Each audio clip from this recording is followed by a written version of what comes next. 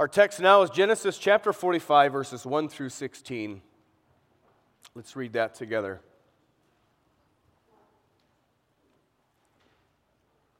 Genesis 45, 1 through 16.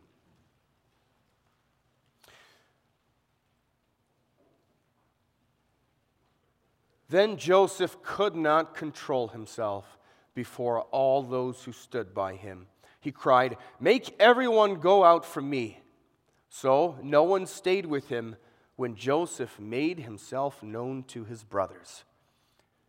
And he wept aloud, so that the Egyptians heard it, and the household of Pharaoh heard it. And Joseph said to his brothers, "I am Joseph. Is my father still alive?" But his brothers could not answer him, for they were dismayed at his presence. So Joseph said to his brothers, "Come near to me, please." And they came near.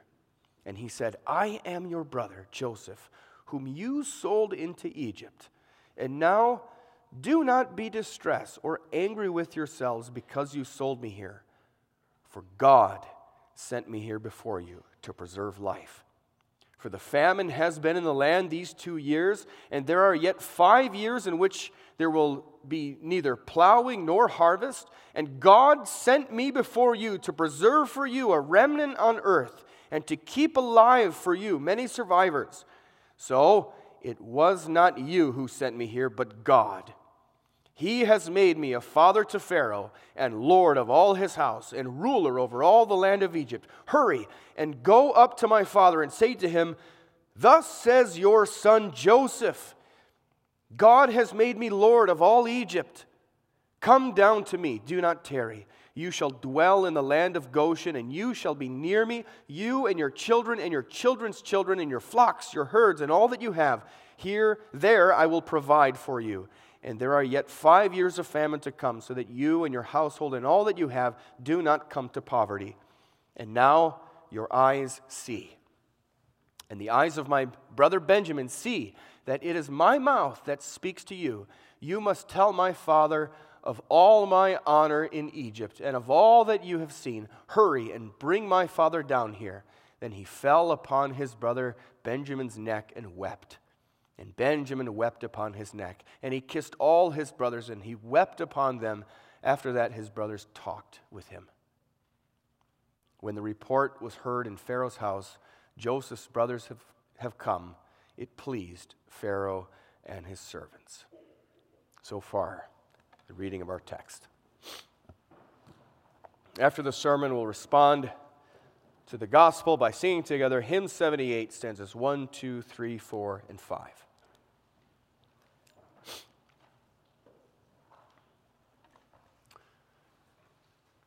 Beloved congregation of our Lord Jesus Christ, what does it mean for God to test his people? What does it mean when something or someone is tested? The theme for this morning's sermon is through severe testing, God teaches his people to recognize his providence. God is testing his people in this passage that we've read this morning. In all of these readings, we are able to see what kind of mental and emotional distress that Joseph has put his brothers through before he finally reveals himself to them. And as we have remarked quite often as we've made our way through these narratives in Genesis, this narrative of Joseph, for those who have heard and read this Joseph story for years and years, who are so familiar with it, we've heard this story about Joseph and his rise to power in Egypt and his reunion with his brothers. It's sort of easy for us to take all of this and see all the things that Joseph has done and just respond quite matter-of-factly. Yes, this is what Joseph did, and it's quite a story, right? But why?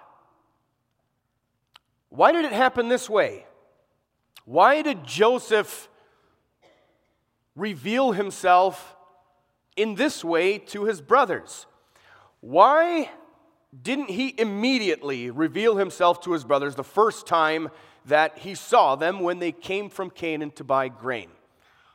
Or for that matter, after Joseph was released from prison and in the first moments of him serving as governor with all of the authority in the land and enjoying all of Pharaoh's favor, he could pretty much do whatever he wanted to do. Why didn't he say, "Pharaoh, my lord, I haven't seen my family for 13 years. I'm going to take a few personal days and I'm going to go and see my father and my brothers"?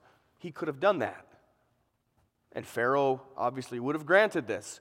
It would take just a couple of days to make the journey down to Canaan, see his family, and then go back to his duties in Egypt. Why didn't he do that? Why all of this? Why this giant charade? Why is this the way that they are reunited? Well, the answer is Joseph's brothers had to learn something. They had to learn something first. They had to deal with what they had done to him. Joseph's brothers had to fully understand the extent of the justice that they would have deserved because of everything that they did. Joseph's brothers had to be completely and utterly humbled before they were in the right condition to recognize the wonderful and merciful providence of God that he was exercising for their benefit. God had been acting for Joseph's brothers, for their family, for this family of God. God had been acting for their benefit all along, and this is what it would take for them to be able to recognize these things. And so while we as God's people hear God's word this morning, while we recount these things and see how surprisingly God works in the lives of his people, may we also be comforted. May we be assured, may we be encouraged that God is the same today. He's the same today for us. He wants us to know him. He wants us to be able to recognize his powerful and loving hands in our lives. And quite often, he has to prepare us in surprising ways to be able to see his fingerprints in our lives. And quite often, he does this by testing us, by refining us with hard things. So back to the question I asked at the beginning, why does God test his people? It's to discover, why does God test his people? Because on the one hand, we see Joseph doing some things here. He has certain reasons for testing his brothers, for putting them through certain things. But we recognize also that above all of that stands God. And God is acting through Joseph for his own purposes and for the well-being of Joseph's brothers. So, we know why people test things, or why people test other people. People test things in order to discover something that is unknown. So when, for example, a product is being designed by a company, they would put that thing through a series of tests. They would beat it up and see how durable it is, or test it to see whether it will even work. The test provides information that wasn't known before. So we can see this is sort of Joseph's reason for doing these things, but it's a different reason with God. God tests the way that, let's say, a goldsmith tests. It's the same word, but with different purposes. The way a goldsmith tests or tries gold. It gets put into fire in order to burn out impurities and also to reveal in that lump of material what is gold and what is not and what must be removed. It's a refining process. This is how we have to view these tests that are prepared for Joseph's brothers, and this is how we have to view the tests that God prepares for each one of us. we are being purified, we are being refined, we are being prepared for something good, for some great blessing. So our text this morning is chapter 45, verses 1 through 16, but of course we can recognize that everything that we see in this text is built on this much longer narrative sequence that comes before it. Our text is the conclusion to everything that we've seen in the previous chapters, and especially in chapters 42, 43, and 44, the selections that we read beforehand. So let's start with verse 1 of our text. 45, verse 1, we read there, Joseph could not control himself before all those who stood by him. Joseph, after all of this, after seeing his brothers these times and after dealing with them certain ways, he cannot contain himself. This whole time he has been bottling up his emotions ever since he saw his brothers. A couple of times he lost control and he's had to slip away, turn his back on them so that he could weep privately without anyone knowing. And he's finally overwhelmed. We have to remember, he has not seen his brothers by this time. He hasn't seen his brothers for 20 years. His brothers think if Joseph is still alive, well, he's some slave somewhere of little significance. They have no idea what has become of Joseph. And Joseph has been desperate to reveal himself to them, but he has waited. The time has not been right. And so we asked before, why hadn't Joseph sought them out before? Why didn't he return to Canaan? Or why didn't he just reveal himself the moment he saw his brothers? Well, Joseph is not God. And there's an element here of Joseph needing to know what his brothers are like. Although God knows everything and God is shaping his brothers through these tests, Joseph is a human. Joseph needs to find out, are they still the horrible brothers that they were? Are they sorry about what they have done to him? Or are they still enjoying life without their spoiled brat brother? Do they regret it even at all? And so in this first set of tests, this first set of trials he devises for them, it seems like he's causing them to experience just a little taste of what they put him through. They come to him, they come before him to buy food, and they acknowledge his status in Egypt. They're bowing down before him, and so we can see here that all these dreams that Joseph had, these dreams are being fulfilled, and he responds very harshly. He threatens them with imprisonment. He says to them, literally, you have come to see the nakedness of the land, right? He accuses them of being spies, wanting to see the weak spots. You've come to see the nakedness of the land. That's actually kind of interesting because that's what Joseph was accused of. This is why Joseph was imprisoned, because he was accused of trying to uncover the nakedness of Potiphar's wife. So he turns this back on them. They're imprisoned for 3 days, and finally he lets them go, and he guarantees them, you are not going to see me again. You will not be able to come here and buy any more food, any more grain, unless you bring your youngest son with you. He knows that this is an impossible thing for them to do. And this mistreatment seems to have the desired effect. Joseph's brothers are grieved. They are full of regret, and they're acknowledging the evil that they have done to Joseph. 20 years before, this is coming back to haunt them. We read there in verse 21 of chapter 42, verse 21, then they said to one another, in truth, we are guilty concerning our brother, in that we saw the distress of his soul when he begged us and we did not listen. That is why this distress has come upon us. And Joseph hears that. They don't think Joseph can understand. He's speaking Egyptian. He's speaking with an interpreter. They don't understand. They don't know that this governor can understand Hebrew.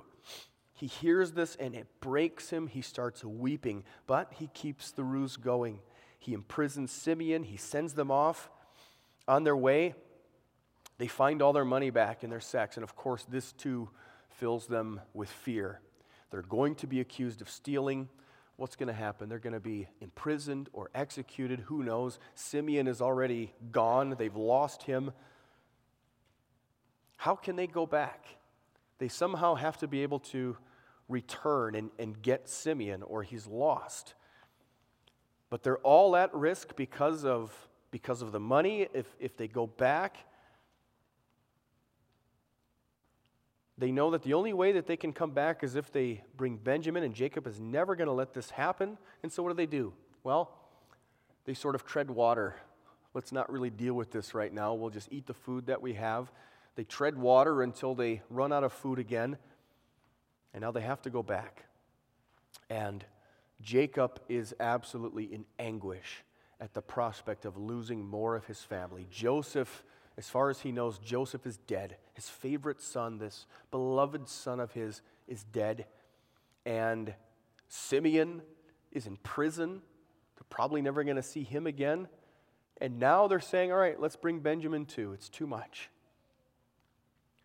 But what happens?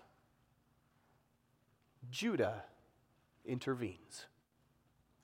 Judah. This is pretty remarkable.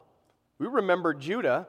He was the one with the brilliant idea of selling Joseph in the first place. His reasoning back then was, well, if we kill Joseph, we're not going to get anything out of it, and we'll be guilty. We'll have blood on our hands, so we'll sell him. We'll get money, and then in the following chapter, we saw how he acted so dishonorably with his own sons and with his daughter-in-law, the account with Tamar. But he has repented. And throughout these passages, he shows how God himself has changed his character. Verse 43, verse 9, Judah says, I myself will guarantee his safety. You can hold me personally responsible for him. Judah is stepping up and taking responsibility for all of this. So Jacob relents. He allows it. He has no choice. They need this food. And so they send gifts and bring the money that was supposed to be paid the last time. And so they're summoned to Joseph's house, and they're assured by his steward that there's no wrongdoing with the money. Don't worry. I received your money. And the explanation he gives, chapter 43, verse 24, he says, your God, the God of your father, has given you the treasure in your sacks. I received your silver. Yes, God has done this. Joseph has carried it out through his steward, but the truth of the matter is, yes, they did receive this back from God. Simeon is brought out to them, and now here comes this next test. Joseph tests them again. What's this test about? Well, Joseph remembers very well how his brothers resented him. They resented him for being the son of Jacob's favorite wife. He was the son of Jacob's old age. This made him the favorite son. They hated him for this. So Joseph wants to know, how are they going to treat Benjamin? And Joseph observes, so verse 34 of chapter 43, so he lines them all up from oldest to youngest. They're feasting at his house.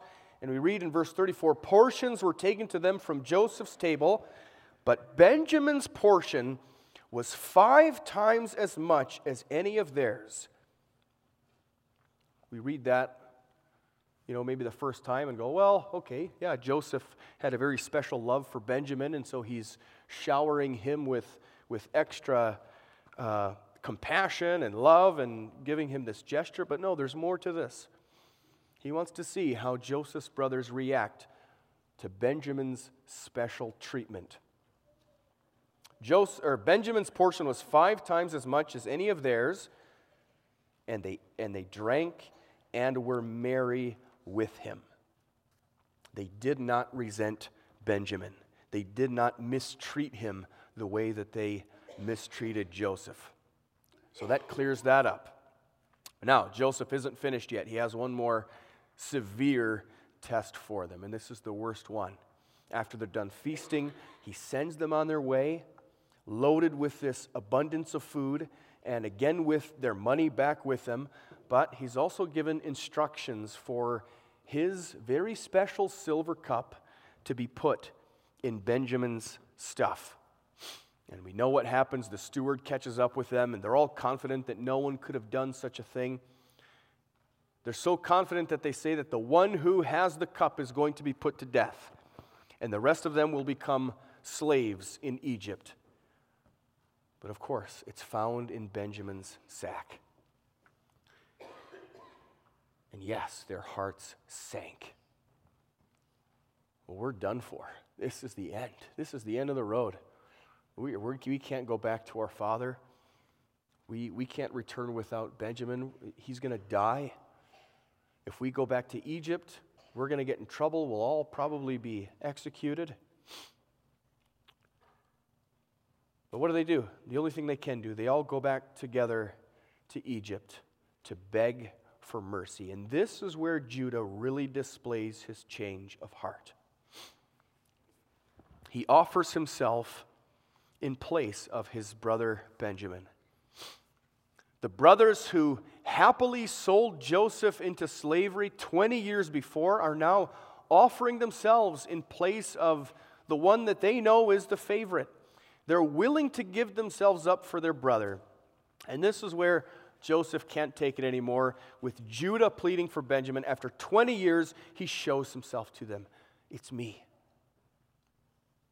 It's me. It's Joseph.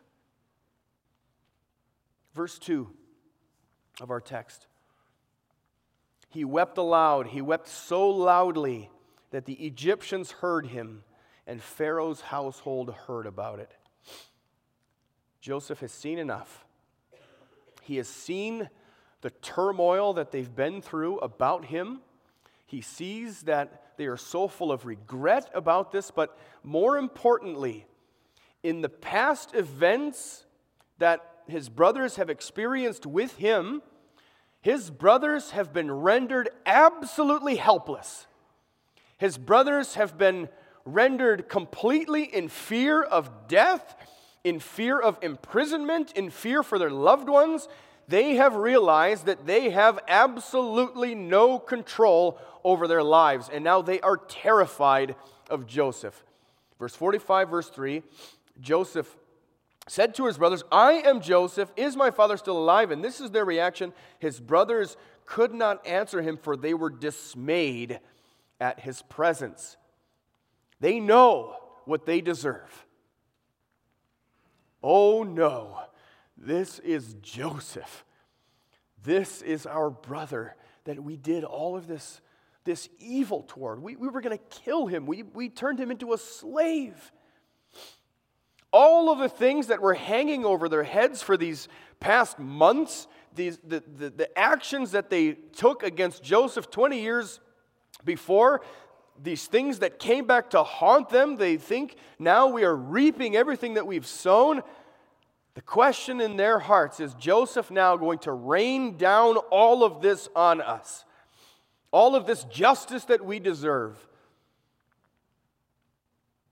Is Joseph going to judge us harshly? They understand Joseph's power. They understand his ability to give them exactly what they deserve, and they are terrified.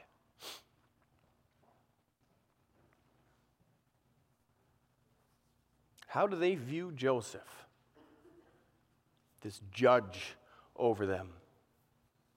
Full of desire of revenge, spiteful, gloating. But Joseph reassures his brothers, no, I'm not going to do all of this to you. Everything that you know that you deserve, I'm not going to do that to you. He brought them to a situation where they had to properly, finally deal with all of this, all of their sins. He caused them to experience true guilt and shame and fear. They have truly humbled themselves before him, and they understand how they ought to be treated. But Joseph assures them, God is caring for you right now. 3 times in this speech that he makes to them, he assures them that God is busy with them and that God has been doing all of this for their sake. Verse 5, Joseph says to them, "Now do not be distressed or angry with yourselves because you sold me here. For God sent me here before you to preserve life." It was to save lives that God sent me ahead of you. And then he says again in verse 7, "God sent me here before you to preserve for you a remnant on earth and to keep alive for you many survivors." And then again in verse 8, "In case you missed it, my brothers, it was not you who sent me here, but God." What comfort for Joseph's brothers. In the face of certain death, in the face of execution, in the face of imprisonment, all of the harsh, terrible treatment that they should be receiving from Joseph's brother, or from Joseph himself, his justice should be raining down on them. This is what they were facing, and this is what Joseph shows them. This is what Joseph proclaims to them. God is at work. God is taking care of you. How wonderful God's providence is to Joseph's brothers. Would they have seen how wonderful, how bright and glorious the providence of God is for them if Joseph had not given them such a clear picture about the reality of the justice that they deserved. They have finally confessed their sin. They have finally humbled themselves, and now they are treated with immeasurable grace and care. You will be loved. Yes, you've done all of this, but you will be loved. This is how God works for you. This is how God deals with you.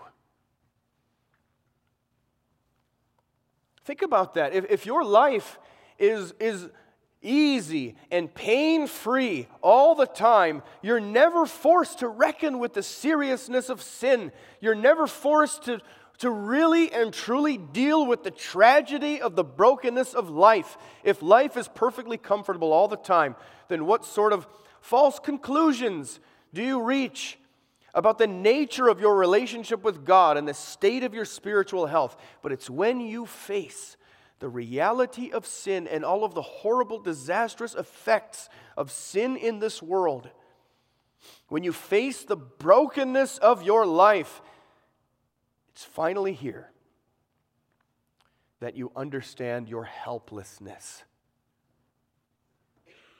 And you all have to have a good understanding of that, don't you? You need to understand your helplessness. You really understand then how much you need God's love and His grace, and He shows it to you. It's through testing that God shows you these things. He gives you tastes of hardships so that you realize that you cannot rely on yourselves, but that you're helpless and you need Him for everything. And when God brings you to that state of heart and that state of mind that you finally deny yourself and you accept that you are not in control, and you finally, as you should have been all along, and you finally throw yourself at the feet of God in complete humility and confess that you can't do anything, and you're finally ready to receive blessings from His hand and on His terms, instead of taking them on your own, then your eyes are opened. You're able to see the wonderful providence of God. You're able to see now how He orchestrates your life in such a way that you see Him, you recognize Him. What wonderful things God has done for me. Now you can see the absolute wonder of His love for you. It's only after realizing how far you have fallen and how far and how great your need and your debt was that your eyes are open to see the beauty of your Savior, Jesus Christ.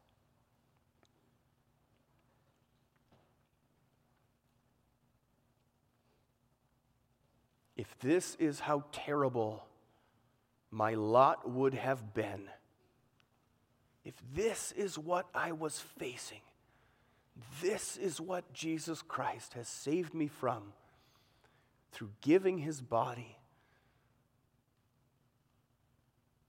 undergoing the punishment that I was supposed to bear. How beautiful and wonderful my Savior Jesus Christ is. I can finally see it.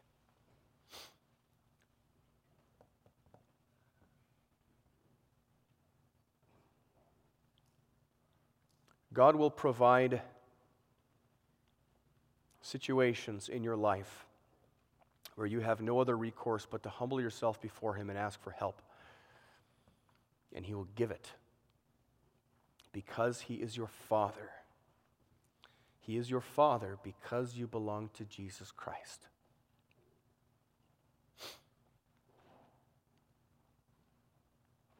Everything that we've read here this morning, everything that we've recounted, the care of God over His people, and the truly surprising and marvelous ways that He steers His people's lives, how for the sake of the lives of His people, He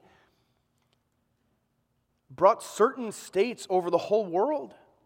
And He did all this not only to deal with His people at that time in a certain way, but also to teach us something.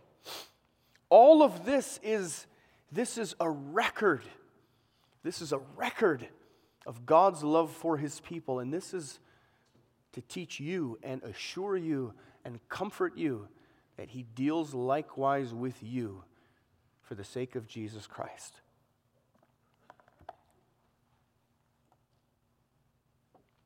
This is a record of the perfect providence of God for the sake of the children that He has brought back to Himself. If you ever doubt His ability or His willingness to care for you, then remember what He has done. This is why we sing the songs that we do. This is why we write God's word on our hearts.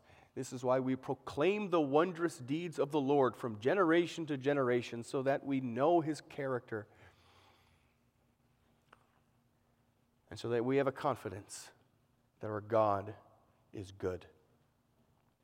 He sent His Son for you. That's how much He cares for you and loves you. And when you, by the grace of God, are given this wonderful ability to see the beauty of His providence for you, then you are able to rejoice even on the hardest day of your life because it is preparing you for glory. Amen.